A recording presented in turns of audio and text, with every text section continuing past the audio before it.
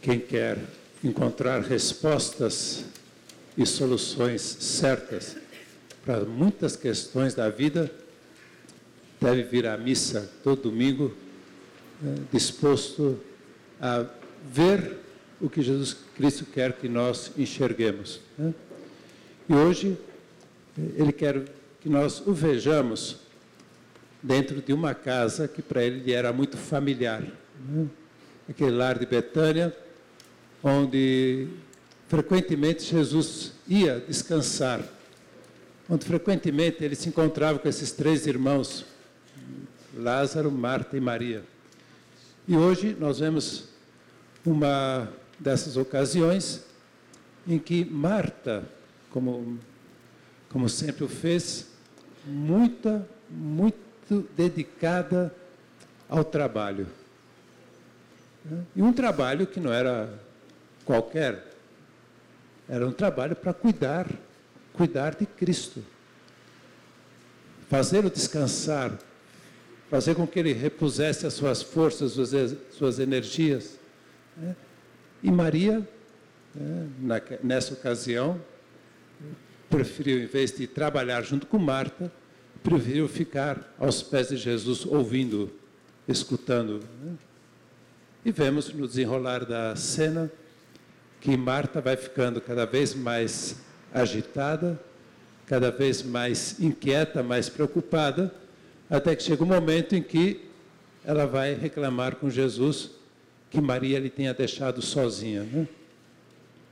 E veio esse critério que Jesus lhe deu e que dá para todos nós. Marta, Marta, tu te preocupas e fica agitado por todos os seus afazeres, mas uma só coisa é necessária. E diz qual é essa única coisa necessária. E aqui nós temos uma bela resposta e uma grande solução para muitas questões da nossa vida. Uma só coisa é necessária. Maria escolheu a melhor parte, que não lhe será tirada. Não quer dizer que depois Jesus não tenha pedido para Maria ir ajudar a Marta nos seus afazeres, Mas ficou esse critério, uma só coisa necessária. Qual é essa única coisa necessária? Porque às vezes nós achamos que muitas coisas são necessárias.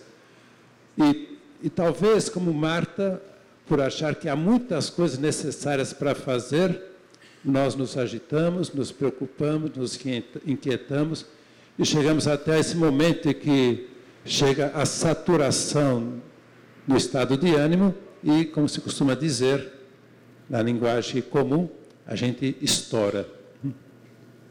A gente chega ao ponto máximo da nossa paciência. Qual é a única coisa necessária? Deixar-se cuidar por Deus. Marta estava dedicada a cuidar de Deus na sua humanidade. Maria estava ocupada em deixar-se cuidar por Deus. Aí tem uma grande diferença. Uma grande diferença sobre todas as realidades da vida. Não quer dizer que não tenhamos que cuidar das coisas de Deus. Não quer dizer que não tenhamos que cuidar da família, cuidar do trabalho, cuidar de rezar, cuidar de cumprir os mandamentos, cuidar de estar aqui todo domingo na missa. Não quer dizer que não tenhamos que cuidar das coisas de Deus. Mas Jesus colocou uma prioridade, uma só coisa necessária, uma só coisa tem que estar na frente de todas as outras. Deixar-se cuidar por Deus. Nós temos nessa palavra o segredo da vida. Muitas questões pessoais, familiares, muitos problemas sociais, nós estamos vendo hoje em dia acontecer diante dos nossos olhos, e às vezes nós ficamos assim um pouco perplexos, questionando por quê. Às vezes ficamos já de tanta repetição dos mesmos fatos, a gente entra nesse círculo tão perigoso, de ficarmos insensíveis ao que está acontecendo à nossa volta, né? E por que tantas coisas acontecem e são até, podemos classificá-las, desumanas, cruéis, né? E temos visto nos últimos dias, pelas notícias recebidas, que realmente há muita crueldade no mundo, né? Há coisas que nos deixam assim assustados. Por quê? É porque as pessoas ou retiraram Deus de suas vidas, ou deixam Deus nas suas vidas, mas não se deixam cuidar por Deus em suas vidas. Não se deixar cuidar por Deus. O que fazia Maria? Ouvia Cristo. E naquele ouvir Cristo, ao mesmo tempo sentia dentro de si que o seu coração se aquecia, né? Percebia que o mais importante naquele momento não era cuidar de Cristo, né? Embora Marta estivesse fazendo isso e era necessário, né? Mas o mais importante naquele momento era estar aos pés de Cristo. Porque para isso Deus veio ao mundo. Deus veio ao mundo para nos cuidar. Deus veio ao mundo para cuidar da nossa família. Cuidar para que os nossos relacionamentos sejam consequências desse deixar-se cuidar por Jesus. Quem se deixa cuidar por Jesus, cuida de Jesus no próximo. E aí sim, os relacionamentos são mais harmônicos, são mais suaves, são mais caridosos, são mais afáveis, são mais pacientes.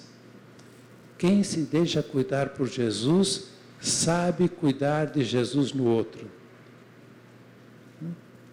E muitas faltas de caridade, muitas faltas de paciência, muitas brigas internas, familiares ou externas, sociais, né, são consequências diretas, não de um temperamento, não da situação, do fato que tenha causado aquilo, são consequências diretas da falta de deixar-se cuidar por Deus. Deixar, né, que Deus esteja nos falando, aquecendo o nosso coração, nos orientando. Isso acontece, por exemplo, deixar-se cuidar por Deus acontece, por exemplo, todo domingo. O que a gente vem fazer na missa? Cumprir um mandamento, um preceito, cuidar de um preceito de Deus. Isso é consequência. A gente vem à missa para deixar-se cuidar por Deus. É um dos momentos da semana, um dos momentos mais sublimes que nós temos, onde Deus, na sua humanidade, vem à nossa presença, na pessoa de Cristo, na hóstia, fala-nos através da sua palavra, né? Inspira-nos através da homilia e vai nos dando luzes, nos vai tocando o nosso coração, né? A missa é um dos momentos mais sublimes do cuidado de Deus por nós. E é o único necessário, podemos dizer assim, o único necessário no domingo é deixar-se cuidar por Deus. Por isso a missa tem prioridade número 1. Né?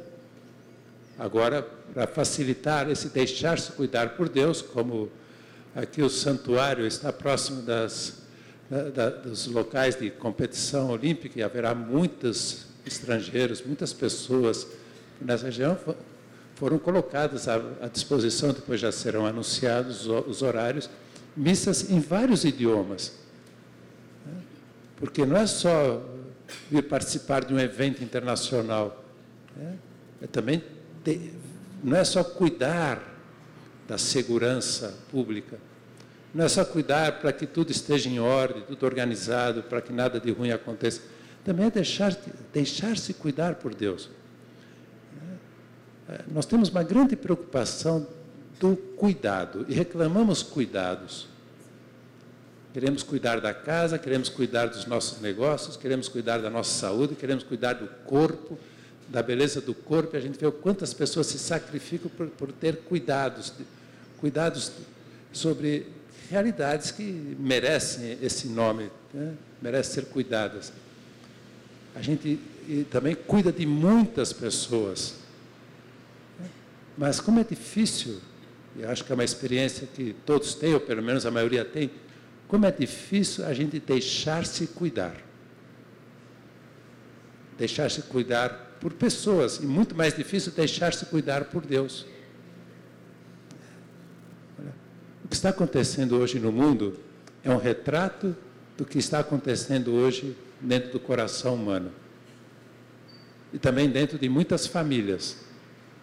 Não de todas, mas muitas famílias, né, onde Deus não está presente, onde as pessoas, ou então as pessoas, né, cuidam das coisas de Deus, mas não se deixam cuidar por Deus.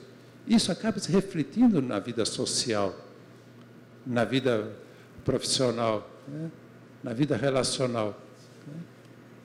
Então, por isso que o Evangelho de hoje nos dá uma resposta e uma solução, né, totalmente nova. Uma só coisa é necessária na vida. Uma só coisa, Jesus falou. E Maria escolheu essa única coisa necessária. Ficou aos pés de Jesus, deixando que Jesus cuidasse dela. E depois, né, com toda certeza, Jesus mandou que ela fosse ajudar Marta, que já estava nervosa de tanto querer cuidar de Jesus.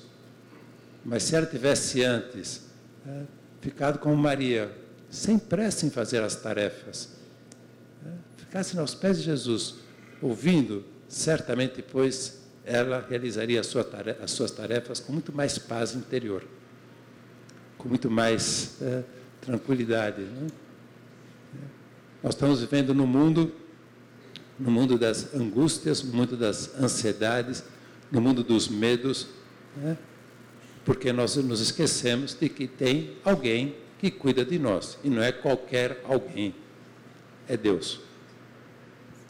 É Deus que é nosso Pai. E volto a repetir, esse momento que estamos agora aqui na missa, não estamos apenas cuidando de um preceito, de fazer com que um preceito não seja ausente do nosso dia dominical. Nós estamos aqui, a gente vem à missa para deixar-se cuidar por Deus. Por isso que nós temos que vir bem preparados.